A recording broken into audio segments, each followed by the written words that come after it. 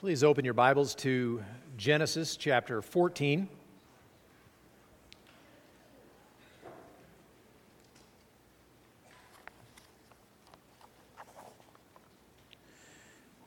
Genesis chapter 14. I'm going to read to us just the final paragraph in that chapter, starting in verse 17.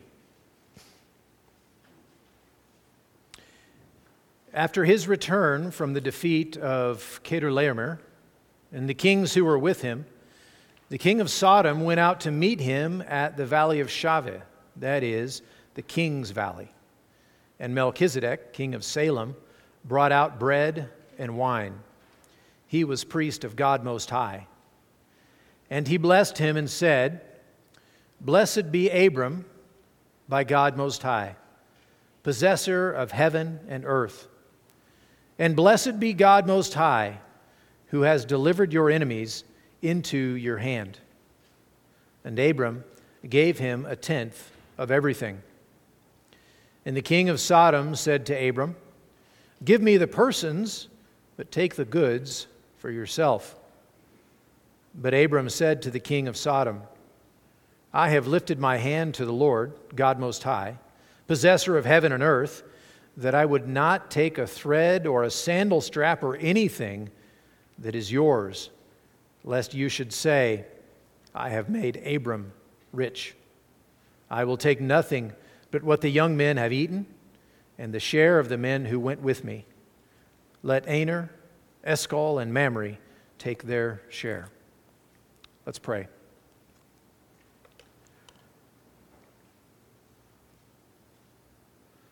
Father, we pause before you this morning with your word open in front of us. And we ask that you would work in our hearts by your Spirit. Even as we look at these historical events from thousands of years ago in the life of a man named Abram who will become so important to us, and as we are introduced to Melchizedek, a mysterious character with mysterious words, who is also so important to us. And we ask, Father, that in this time we would not be taken with historical questions only, that we would not be distracted by names that are difficult to pronounce or curious questions that have no good answers. But we pray instead that you would help us to see your faithfulness, to see your kindness and gentleness towards your people, to see your abundant provision and protection for your people. And so we ask for your blessing now in Jesus' name. Amen. We're going to work our way through, Lord willing, all of Genesis chapter 14 today, and there's a very interesting story that goes on here about a kind of a struggle between some Western kings and some Eastern kings, and how Lot and Abram get embroiled in that, and what ends up coming from that. But just by way of kind of introduction, I want to point out some issues that different theologians and scholars have with regard to this passage that will become important to us. To this point, archaeology, I didn't read through the first paragraph there, and that wasn't only because I can't pronounce the names, though that's part of it. So that's not the only reason, but as we look through and read through this story, we're going to read about these kings from the east who banded together, and they kind of subdued the kings around them, and then they even came into the western lands and subdued people there in the Jordan Valley and others as well, and things like that. And the question becomes, well, when did this happen, and who were these kings, and is there independent corroboration from archaeology, from history, from some other external source about this going on? And so that's kind of the question that gets raised. Well, archaeology has revealed almost nothing about these people. We don't know about these kingdoms. We don't know about these kings. We don't know about these events that went on. We know about some of the kingdoms, but archaeology hasn't been able to independently corroborate the things that we read here. Well, of course, the liberal scholar, when he reads that, he says, see, it can't be true. It's not true. It's some myth. It's invented stories with invented kings and all these things to tell a spiritual point, to write an ancient kind of spiritual mythology. And so, of course, they don't believe it. This is in their opinion, these are fictitious people and these are fictitious events, and this never really happened because it's not been proven by archaeology.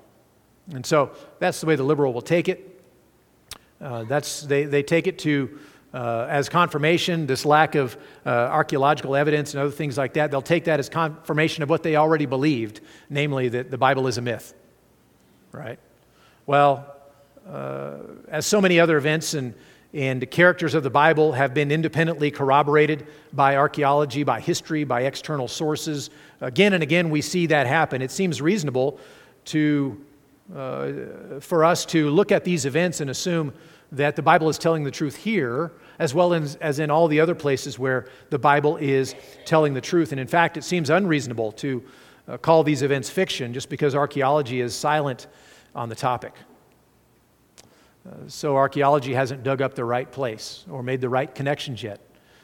Okay, that's fine. They're working on it, and that's not a problem to me. But in fact, when we look at these events, when we look at these names and these city-states and all that stuff, the names of the kings mentioned in these passages are consistent with the names and locations of other kings in the area.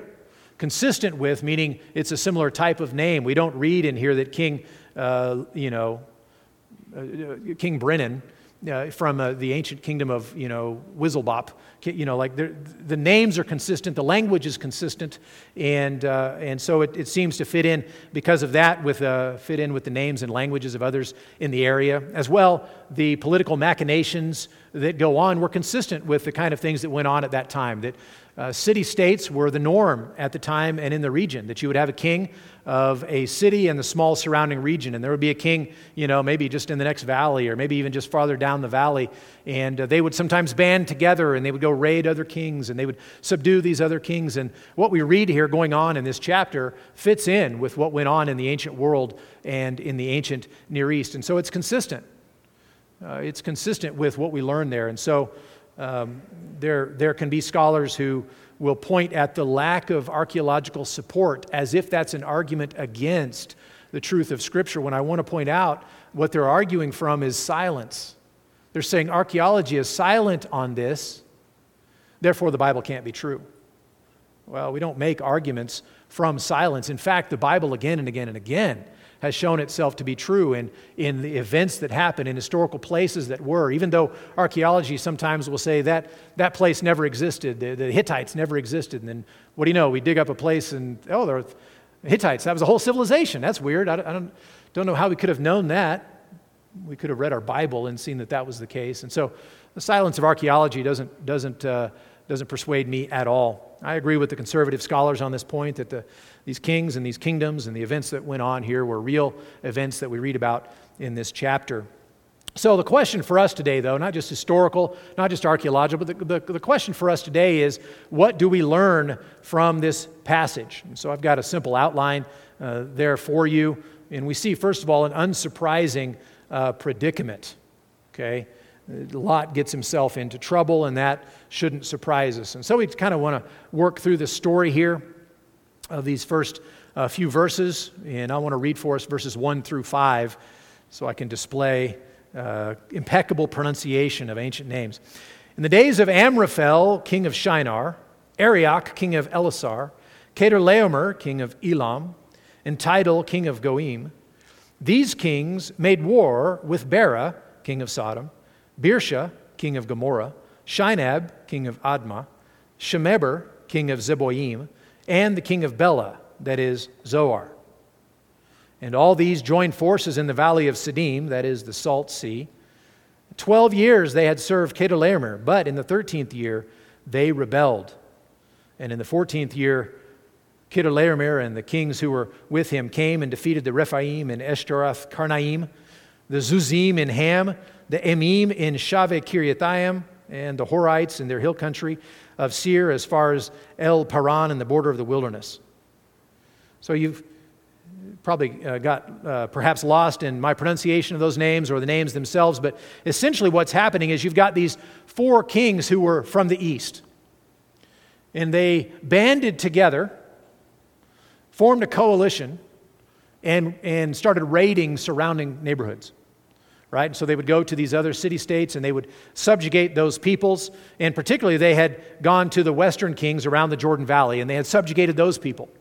And so the people in the west, in the Jordan Valley there, were having to pay tribute to these eastern kings. There was a pretty sweet arrangement for the eastern kings and that went on well for 12 years. And then finally they got tired of it. The western kings did. And in the 13th year they rebelled. They stopped paying their tribute that they were supposed to pay. And so what do you think brought about? That brought about the retribution of the eastern kings coming against them. And so they weren't pleased about that. They came and waged war and decided to secure their claims and put down this rebellion. And so while they were at it, they rolled in these other kingdoms as well to conquer them and get tribute from them. So it was a pretty good deal for these eastern kings. The rebellion of the western kings was going to cause a problem, but it sent them on another consolidation effort. And so they were waging war. And then when they were coming, the eastern kings were coming to the west, we read in verse 8, then the king of Sodom, the king of Gomorrah, the king of Admah, and the king of Zeboim, and the king of Bela, that is Zoar, went out, and they joined battle in the valley of Siddim, with Kedorlaomer, king of Elam, Tidal, king of Goim, Amraphel, king of Shinar, and Arioch, king of Elasar, 4 kings against 5. And so this is taking place. The valley of Siddim there is the valley of it's the Salt Sea, so it's by the Dead Sea is where basically this battle is happening. In verse 10, now the valley of Siddim was full of bitumen pits, tar. And as the kings of Sodom and Gomorrah fled, some fell into them. The rest fled to the hill country. Right? And so there's war going on. The kings in the valley there, in the Jordan Valley, gathered together, and they're going to do battle trying to defend themselves and fend off these eastern kings. But it doesn't go well for them, and they end up being routed, and some fall into the tar pits, and some just run into the hills. But they've been routed by these eastern armies once again. In verse 11, so the enemy took all the possessions of Sodom and Gomorrah, and all their provisions, and went their way. So these eastern kings, they got their way, and they were able to conquer the western kings again who were in rebellion, and they raided them, and they took all their provisions. They looted the place, and then they went on their way. And verse 12, they also took Lot. Remember last time we left Lot, he was looking around for the best land in the region. He found the best land, and it was well watered. It was like the garden of God, and it was this wonderful place, and it's called Sodom and Gomorrah, and so he moves in there. And that's where he has pitched his tents, and that's where he's been living. But now this whole war has happened, and the result is they also took Lot, the son of Abram's brother, who was dwelling in Sodom, and his possessions, and went on their way. So these western kings come, or go out to fight against the eastern kings. The eastern kings defeat them again in the process. They capture Lot, and they take him, they take all of his possessions, and they flee with him. So the eastern kings really have been enriched to this point. So that's kind of the political goings-on, the warfare, what's happening there. But even at this point, we can see that there were warning signs. This shouldn't surprise us entirely that Lot would get himself into trouble by moving to Sodom. You see, we've already learned some things. We're going to learn a lot more. But we've already learned some things about Sodom, about Gomorrah, and about what the place was like. If you look back across the page to chapter 13 and verse 10, we read over there that this was before the Lord destroyed Sodom and Gomorrah. So the previous events, when Lot was lifting his eyes and looking around, trying to figure out where he wanted to move next, he thought the likely place was this Sodom and Gomorrah. And we have a parenthetical note here saying this place was slated for destruction, by the way. It's going to happen. And so we're warned as the reader that this was going to happen. And why is that going to happen? Look down at verse 13 of chapter 13. The men of Sodom were wicked, great sinners against the Lord. And so the men of that place were so wicked. It was such an evil population. It was such a wicked place that God was going to destroy it. And that's right where Lot chose to go. And so even knowing what little we know about Sodom and Gomorrah, even if we've not read into the next couple of chapters and heard about the place and heard about what's going to happen there, we've already been given warnings that this isn't going to go well. You don't want to be attached to these people. You don't want to move into that neighborhood. So it shouldn't surprise us at all that Lot gets into trouble when he moves there. And so we're going to move on with the story, but there's a point of observation here, kind of in passing, that we ought to pay attention to. Maybe there's a lesson here for us about how vulnerable we can be to our environment. Lot shouldn't have moved there in the first place. And having moved there, he shouldn't have stayed there. He should have left. We are more vulnerable to the influences of our environment than we would like to think. Sometimes we think, it doesn't affect me. It doesn't bother me. That won't influence me when I go into this context or when I enter that area or I begin to participate in this particular activity or whatever. We just need to be aware of how influential the environment can be upon us. And we in this room are not exempt from this. We need to be deliberate. We need to be cautious about what environments we place ourselves in. That doesn't mean we never go to difficult places. That doesn't mean that we never enter into different relationships, perhaps with someone who is an unbeliever or is rough around the edges in other ways. But we need to be aware as we do so. We need to be wary of the influence our environment can have upon us. That's just in passing. That's not the thrust of the passage. But we would be amiss if we didn't notice that Lot got himself into trouble because he moved to Sodom. Okay? So let's not miss that. All right, so we see the events there, an unsurprising predicament. However, it's followed up by a surprising victory. A surprising victory. Look at verse 13. Then one who had escaped came and told Abram the Hebrew, who was living by the oaks of Mamre, the Amorite, brother of Eshcol and of Aner. These were allies of Abram. So first of all, I want to notice in passing that Abram living in the land hasn't been like making enemies of everybody. Though he sets up the altar and though he calls on the name of the Lord and though he is clearly a follower of Yahweh, a different God than these around him, yet he has allies in the area.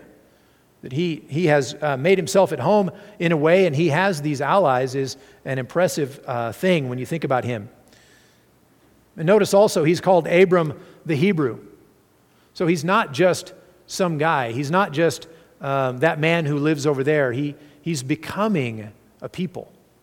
He's becoming a people. He's beginning to see, we as the readers are beginning to see that God is fulfilling His promises. He's beginning to fulfill His promises to Abram. And so he has, Abram the Hebrew has allies in the region. But we continue reading in verse 14.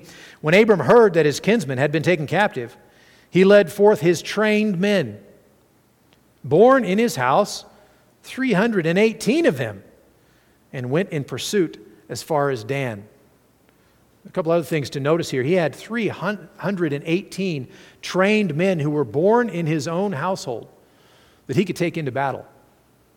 He didn't have to train up an army. He didn't have to go find some people and pay them money, as mercenaries to fight for him or give Granny a spear or something like that. He had 318 trained men who were ready to go to war. That's impressive. On the one hand, that's very surprising because we know Abram as a nomad. I mean, he's been blessed and he's been given riches and he's had different opportunities and things like that. But the number 318 in his own household of men who could take up the sword and go fight tomorrow is impressive. We're talking about someone who is becoming a people. He's becoming a nation. He's of considerable influence already. He's a man to be reckoned with in the region. God has already blessed him, and if he's able to field 318 men for battle. So that's on the one hand. That's very surprising. But on the other hand, 318 men? You remember these four armies from the east? Do you remember what they've done already? They have banded together and they've taken town after town after city after city after city, and they've conquered them. And when the cities and the kings of the Jordan Valley rebelled against them, they came and whooped them again. So these four kings and their army are not wimps. And so Abram and his 318 men, though that's impressive on one level, if that's the entirety of the army that you can field, there are going to be problems, right? He's going to be sorely outnumbered. And we're going to find out later that actually these allies that he had in the region went with him. They sent armies as well. But even then, these are not men on par with the eastern kings. These eastern kings have taken on and defeated mightier foes than Abram and his buddies again and again and again over the space of 13, 14 years now. And so the odds are against him. He's not really all that impressive when you think about it on the international scale. 318 men might be, you can defend yourself against the people around you, but you're not going to go to war with 318 men. But it's impressive when we read about him. We continue reading. In verses 15 and 16, we see that the Lord is with him. Verse 15, he divided his forces against them by night, he and his servants, and defeated them and pursued them to Hobah, north of Damascus. So here he's able to come against them using some kind of, he does it under cover of night. He divides his army. He's able to attack them. He attacks them. He defeats them. He pursues them to Hobah, north of Damascus, which is a long way. And verse 16, he brought back all the possessions and also brought back his kinsman Lot with his possessions and the women and the people. And so he goes out to battle against all odds, and he wins. I think there's another observation here just in passing that long odds are no hindrance to the Lord. And Abram wins a surprising victory. It's unexpected. It's surprising. If you think about what's going on, Abram should not have been able to pull this off, and yet he does pull this off. A surprising victory. And then a surprising exchange is what comes about. And so I want to look through this last paragraph. This is where we're going to spend the bulk of our time. I want to look at these two kings that come out. You've got the king of Sodom. We know the character of the city of Sodom and the region. We're going to meet the king of Sodom. He's going to come out. We're going to hear him in conversation with Abram. At the same time, we're going to see another king, the king of Salem.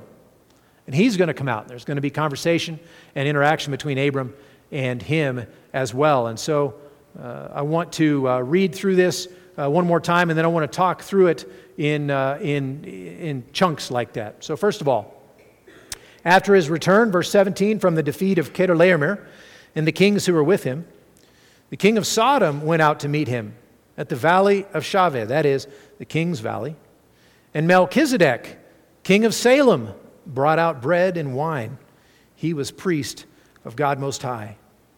And he blessed him and said, Blessed be Abram by God Most High, possessor of heaven and earth, and blessed be God Most High, who has delivered your enemies into your hand. And Abram gave him a tenth of everything. And the king of Sodom said to Abram, Give me the persons, but take the goods for yourself. But Abram said to the king of Sodom, I have lifted my hand to the Lord, God Most High, possessor of heaven and earth, that I will not take a thread or a sandal strap or anything that is yours, lest you should say, I have made Abram rich. I will take nothing but what the young men have eaten, and the share of the men who went with me. Let Aner and Eshcol and Amri take their share. So what do we understand? What are we to make of this weird interaction? Abram is coming back from victory. He has defeated these four powerful, mighty eastern kings. He has defeated them, and he's on his way back, and he's got all these possessions, all the spoils of war that he's recovered. He's recovered Lot. He's recovered all these people, all this wealth, and he's bringing it back, and he gets met on the road, as it were, by these two men, the king of Sodom and the king of Salem. Well, we see, first of all, two kings come out to him. The king of Sodom, and by the way, this is, if you think about who Sodom is and you think about what's going on with Sodom, this is the one who has should have the most gratitude to Abram. All of his stuff, all of his people, his land was lost. He just lost a war. And Abram went and retrieved all of that stuff, all of those people. Abram saved his neck saved his kingdom. And so this is the king of Sodom. What's he going to be like? He's the one who, you'd think he'd come out with great joy and gratitude, but he simply comes out to meet him. Well, okay, so he came out to meet him, but that becomes really noteworthy to us when we compare how the king of Salem, who also comes out to meet him, apparently at the same time, apparently at the same place. It's an interaction that's all right there together. The king of Salem comes out, and when the king of Salem comes out, he brings bread and wine. Now, minor detail, but when you're having a direct contrast, you have these two men, king of Sodom, king of Salem. They're both coming out, they're entering to the same interaction. The descriptions of difference and similarity between the two is going to be important in understanding what's going on. The king of Sodom goes out to meet him. Okay, great. What else? We don't know. King of Salem comes out to meet him and gives him bread and wine. He lays a banquet, as it were, for this conquering hero who's returning, the one who has saved the whole region. And the king of Salem goes out and meets him in that capacity. He lays a banquet for him. And so you have two kings come out. Well, then both of the kings speak. And when the king of Salem speaks to Abram, what's the first thing that he says? Blessed be Abram. And he continues with the blessing. And so you see what this king is like, this king of Salem. He's brought a banquet. He's brought bread and wine. He's hospitable. He's generous to Abram. When he meets him, he says, blessed be Abram. He leads with blessing for him. He's a very positive character. Well, the king of Sodom, remember, who owes him everything, who owes his life of his kingdom, essentially. What are the first words out of the mouth of the king of Sodom? Gimme. Give me the people and you can keep the stuff. See the contrast there? That the king of Salem leads with blessing, and the king of Sodom leads with give me. Give me the persons, take the goods for yourself. He's all business, and it's not even really good business that he's doing. But you see a great difference in the two characters, that the king of Sodom just comes out and says, give me. The king of Salem comes out with a banquet and says, blessed be Abram, and blessed be his God. There's a great difference between the two. Well, there's also a difference in Abram's response to each of them. How does Abram respond to the blessing that's given to him? King of Salem comes out. Melchizedek is his name. He comes out and he blesses him. Abram receives the blessing. He doesn't reject it. He's about to reject something else for the other king, but he receives it, and he, in fact, pays tithes. He gives a tenth of all that he has with him in response to Melchizedek, who's a priest of God Most High. He recognizes this man as a spiritual brother and even a spiritual superior. And he pays tithes to the man. He receives the blessing of this priest of God Most High, and he pays tithes to him. And so in passing, there's an observation for us just to note here that God was at work in Canaan in other ways than just with Abram. It's interesting. You don't expect to find anyone else on earth who knows God Most High. But here we find a man who does. Here we find a man who is priest of God Most High.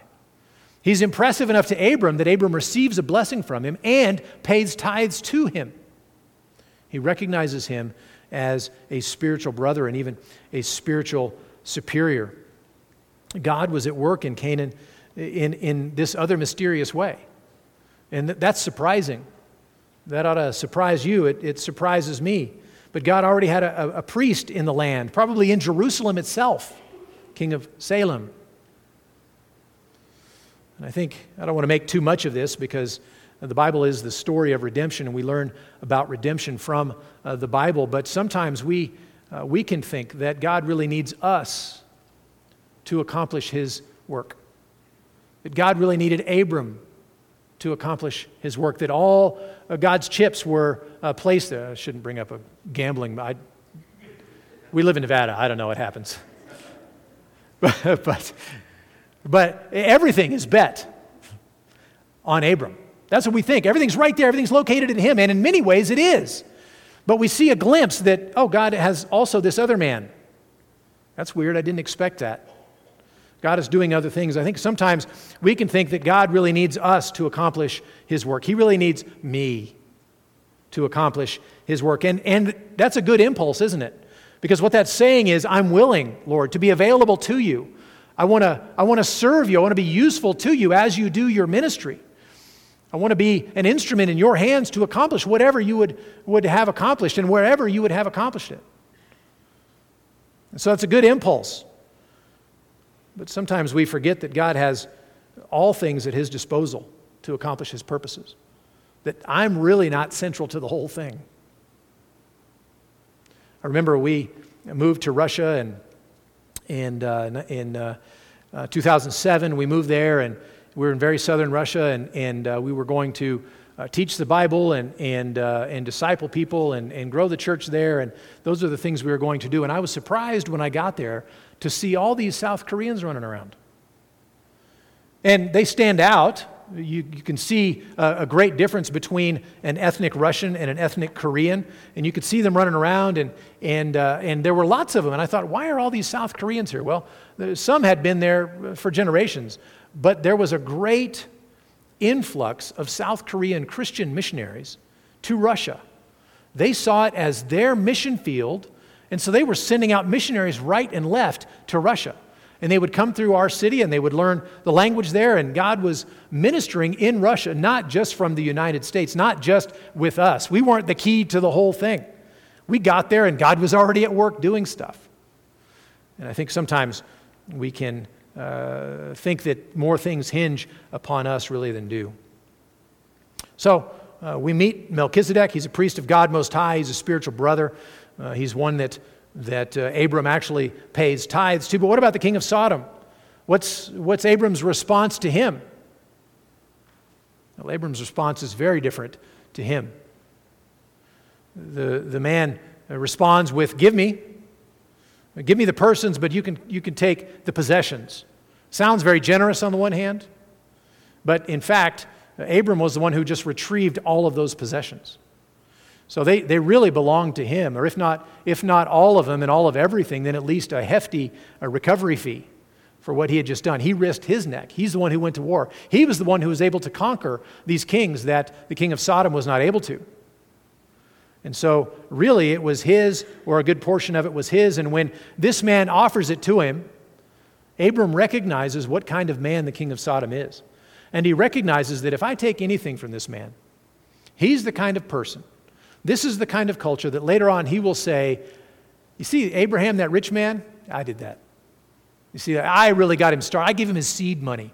I'm the one who initially invested in him when I gave him this stuff. And so, yeah, he's a great man now, and that's kind of thanks to me. Abram recognizes that's the kind of man the king of Sodom is. And so, though these possessions and though these people, though Abram had a right to them, a claim to them, yet he says, no, I'm not going to do that. I'm not going to receive a gift from the king of Sodom. I'm not going to let it be seen that I have been enriched by this man, which is very different, by the way, than what happened with the interaction with Melchizedek. He receives the blessing joyfully, and he actually gives in return a tenth of all that he owned. And so he refuses to take anything. He defends the right of his compatriots to get what they should get, but he refuses himself to take anything. And that's the close of the story. Now, a choice lies before me. Because I've mentioned Melchizedek's name about 4 times. And he's a very enigmatic character. And so, he's only mentioned 2 other places in the Bible, by the way. He's mentioned in Psalm 110, verse 4. And then in Hebrews 5, 6, and 7, he's mentioned several times. But other than that, he's not mentioned. But he's such an enigmatic character. He raises such questions in our minds, and there is so much theology that uses his name and is attached to an understanding of who he is that's developed later on, that if I were to try and lay that out for you now in the next few minutes, I would do a terrible job. So I'm not going to do that. We have a couple of points that are typically focused on with Melchizedek, and that's his identity That's a giant question. I'm not going to answer that today. Secondly is his position. And that's a huge thing that's developed later on. If you think about Hebrews developing about the priesthood of Melchizedek, and that's what's mentioned in Psalm 110:4, and that's what the author to the Hebrews picks up on, talking about Christ being a priest forever after the order of Melchizedek. And so his office is a very important, theologically rich and central aspect for us. And I'm not going to develop it today. I'm going to develop today, in our remaining few minutes, what he says. Psalm 110 doesn't talk about what he says. Hebrews 5, 6, and 7 don't talk about what he says. And I want to close out just with a short emphasis here on the words of Melchizedek. I think we can get distracted, particularly as we know things that are said later on about him. He has no genealogy, he has no father or mother, and we're thinking, ooh, is this an eternal being? Is this maybe a pre-incarnate Christ? Maybe what is this? Who is this Melchizedek? And we're questioned. These questions pique our interest and kind of distract us. We're going to talk about those next week. We're going to spend some time focusing on the office and the person of Melchizedek next week. But what I want to focus on this week are the things that he said. So if you'll bear with me just for the last couple of minutes. We're looking at verse 19. So Melchizedek comes on the scene. Remember, king of Salem, brings out bread and wine. He's priest of God Most High, and he blesses Abram. And this is what he says. Blessed be Abram by God Most High, possessor of heaven and earth. And blessed be God Most High, who has delivered your enemies into your hand. I think it's interesting that his words are never reflected on. His words are not what is built later on into Psalm 110 and other things, and we're going to develop those because that's the main thrust and the main emphasis. Those are the main things that we learn from Melchizedek and what's developed about him, this very enigmatic character in this passage. Focusing on the words that he says. We talked already about the fact that he comes to bless Abram. Comes on the scene. And he says, may God bless Abram. And we read earlier in chapter 12 already that those who bless him will be blessed. Well, here you've got an example of a man coming to Abram and blessing him. And he says, blessed be Abram by God Most High, possessor of heaven and earth. Or some of your translations might read, creator of heaven and earth. Basically, I think what Melchizedek here is saying is, may God bless Abram, and God is the one who has the authority, the right, the ability, the power, and the riches to bless Abram. That he's the possessor of heaven and earth. He's the creator of heaven and earth. He's not just the God of the hills. He's not just the God of rain, and so, Abram, you'll be blessed with good crops, or you'll be blessed with this other thing over here, or this thing there. God is the creator and thus the possessor of all things, Abram. And thus, he has the ability to bless you. He is the one who is guiding your life. He is the one making these promises. Folks, when we talk about God, we're not just invoking some mysterious word of deity, higher power. When we talk about God, when we in this room talk about the God of the Bible, it brings with it all of this information, all of this encouragement about who He is and what He's like. And so when you and I talk about God, there is freight that comes with it. Perhaps when you're talking with your neighbor over the back fence and you talk about God, it may not have the same freight in their minds. It may not have the same meaning. They may have a completely different conception of God.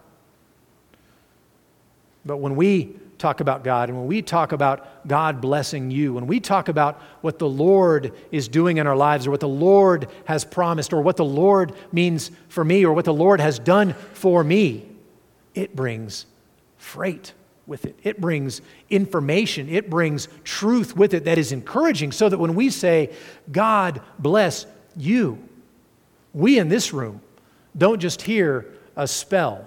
We don't just hear a phrase that people say. We hear an invocation that we want the God who created all things, who is eternally existent, 3 in 1, to bless you with what you need. It carries some weight. It brings freight with it. And I think that's what Melchizedek is doing here to Abram. Blessed be Abram by God Most High, who is the possessor of heaven and earth. He has all ability to bless you. Even, by the way, when you leave the land and go over here, God is able to do that. When you leave the land and go down into Egypt and all things happen there, God still enriches. God is able to do that. He is not bound.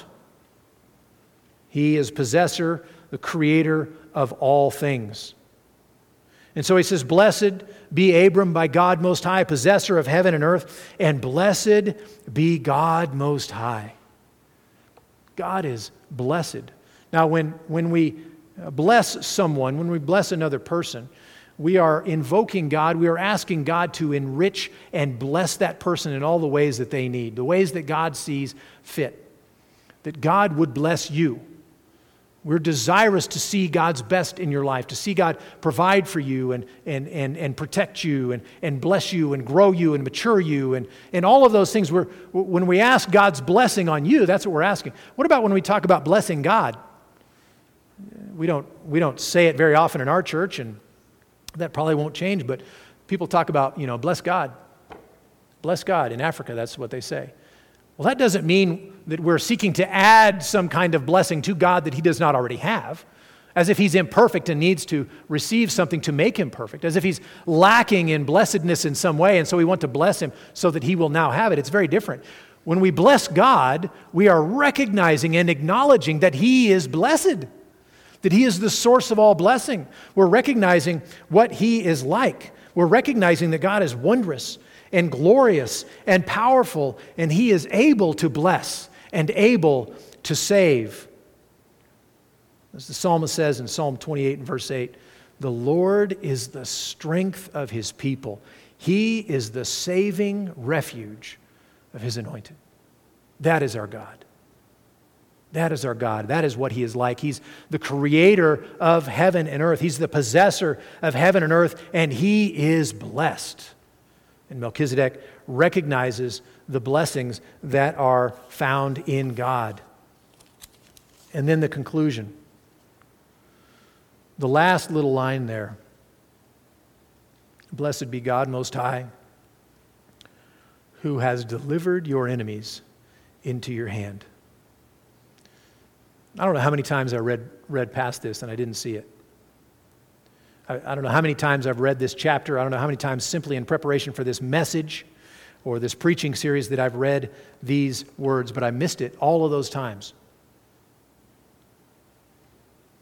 The import of that last line. If you look back at Genesis chapter 12, the first few verses there, 1, 2, and 3, you see God making promises. God saying, I will do this. I will do that. And you see in verse 7 of chapter 12, God saying to your offspring, I will give this land. God is promising what He's going to do. At the end of that chapter, in verse 14 and following, chapter 13, verses 14 and following, lift up your eyes, look from the place where you are, northward, southward, eastward, westward. For all the land you see, I will give to you and to your offspring forever. I will make your offspring as the dust of the earth. God is making promises. Arise, walk through the length and breadth of the land, for I will give it to you. All of these promises God has made, what I'm going to do, what I'm going to do, what I'm going to do, what I'm going to do. Basically, what I think Melchizedek is saying is, Abram, God has made monumental promises to you. He's promised you that He will make you a great nation. He will give you great blessing, a great name. He's promised you that in you all the families of the earth will be blessed. He's promised you a land. He's made all these promises to you, and you've had hints that He's at work. You've seen evidences of God's providence in bringing these things about. But Abram, I am priest of God Most High, and I am here to tell you that it was God Himself who delivered your enemies into your hand today. I am here, says Melchizedek, as priest of God Most High, to say God not only promises, He is doing it. Now, Abram might have recognized that in passing. Maybe he and Sarai talked about that. Maybe even he and Lot talked about that, recognized God was fulfilling some of those promises, or it seemed like He was doing things behind the scenes. But here you have a priest show up, a representative of God who says, God is fulfilling His promises. God is keeping His word.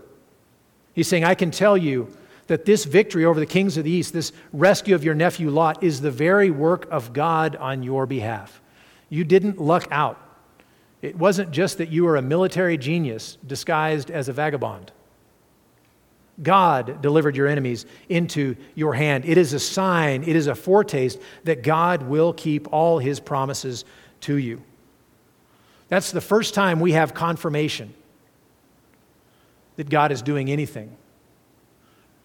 Explicit confirmation that God is doing anything besides making promises. And here, out of the mouth of this priest of God Most High, we have a declaration. It was God who delivered your enemies into your hand. It's not just promises. Here is an inkling of fulfillment, not just because you detected it, not just because you had a good attitude that day and a positive outlook that, okay, God really must be doing something. It was because this priest recognized it was God who delivered. It was a foretaste that God will keep His promises. Those are the words of Melchizedek. And I think they have import for us. God often calls His people to trust and endure in faith in times when we can't see the Lord's work. We've been entrusted with a task. We've been put in a place where we've been called to trust the Lord and be faithful in that circumstance. And it goes on and on and on. We're often called to trust and endure in faith even in difficult times. He has said, for example, that there is therefore now no condemnation for those who are in Christ Jesus. We have a promise from God. Will He keep that promise? Sometimes, we were talking in our Connect group this week about sometimes we feel condemnation. We feel it right here. Sometimes we receive it from other people. Well, that's one thing. And sometimes maybe the enemy piles it on us. That's another thing. Sometimes it just arises from within. We feel condemnation, and when we do that, when we feel that, and we're reading through and we go through Romans chapter 8 and we read that there's therefore now no condemnation for those who are in Christ Jesus, we wonder, really? Because I can point to some condemnation. I can talk about it. I can tell you what it feels like. I can tell you what it sounds like. Are you sure? God, are you sure when you made this promise? Are you going to keep that? Will He keep His word? All our hope as Christians rides on whether God will keep His word. Everything is bound up in whether our Lord will keep His word. And so every Sunday, we come together and we open God's word. We want to know whether God will keep His word. And as we do that, we are reminded that God does, in fact, do what He says He will do. We see promises made in the Bible. Promises made of the offspring of the woman who will defeat the serpent and crush his head. That's a promise that we read several chapters ago, and we're still waiting. We read and we get to this story, and we're kind of still waiting, and the people are still waiting. It's a promise that's been made. But then we continue to study, we continue to preach God's word, and we see God keeping that promise in Christ, who is the ultimate offspring of the woman, who lives righteously before God and crushes His heel in the very act of crushing the head of the serpent. And He dies on the cross to pay the penalty for my sins and for yours. Does God keep His word? Does God keep His promises? He does.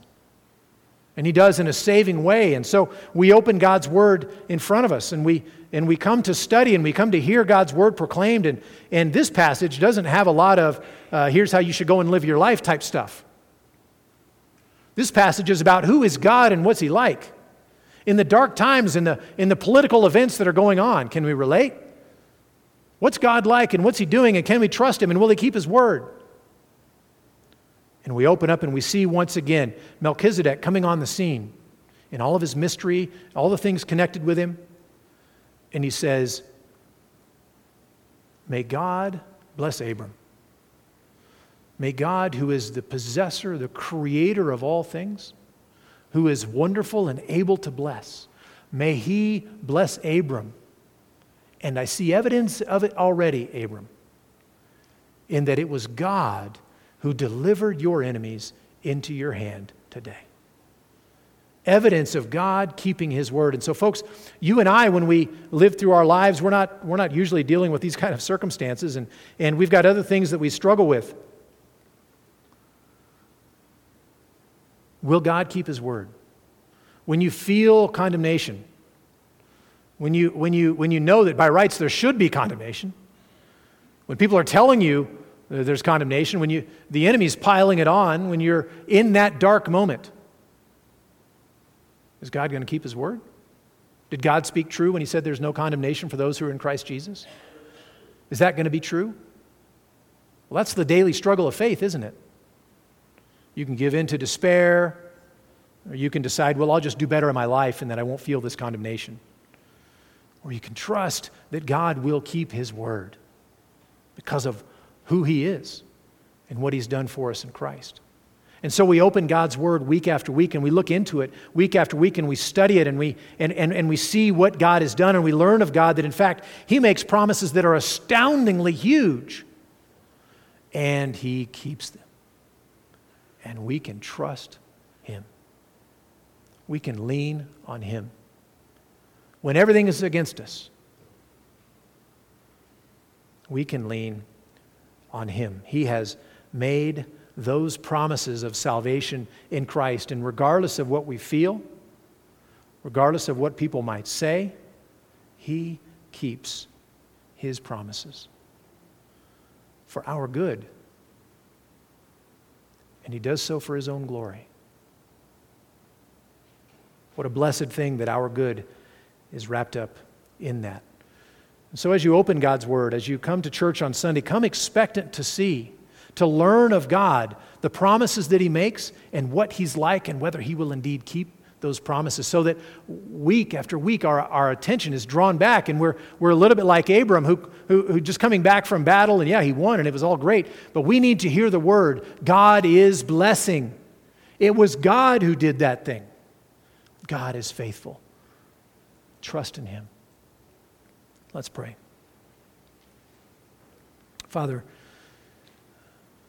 we often struggle in various ways to trust You. We struggle to believe You. We look at our circumstances and we think that we're a little bit like Abram going to war with 318 men against nations. We feel like that.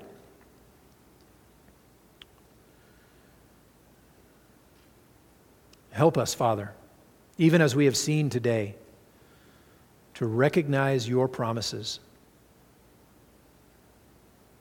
and to believe that You are the God who keeps His word, that You are able to do so. There is nothing lacking in You. Your arm is not too short. You are the creator and possessor of heaven and earth. And You are willing.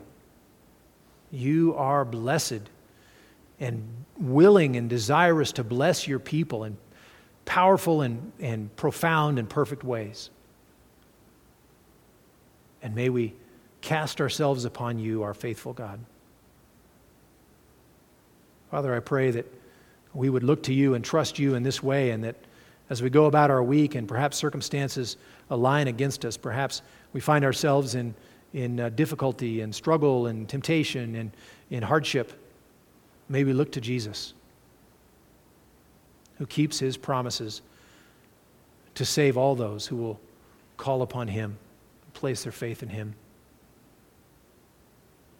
And he is able to save to the uttermost all those who draw near to God through him, since he always lives to make intercession for us.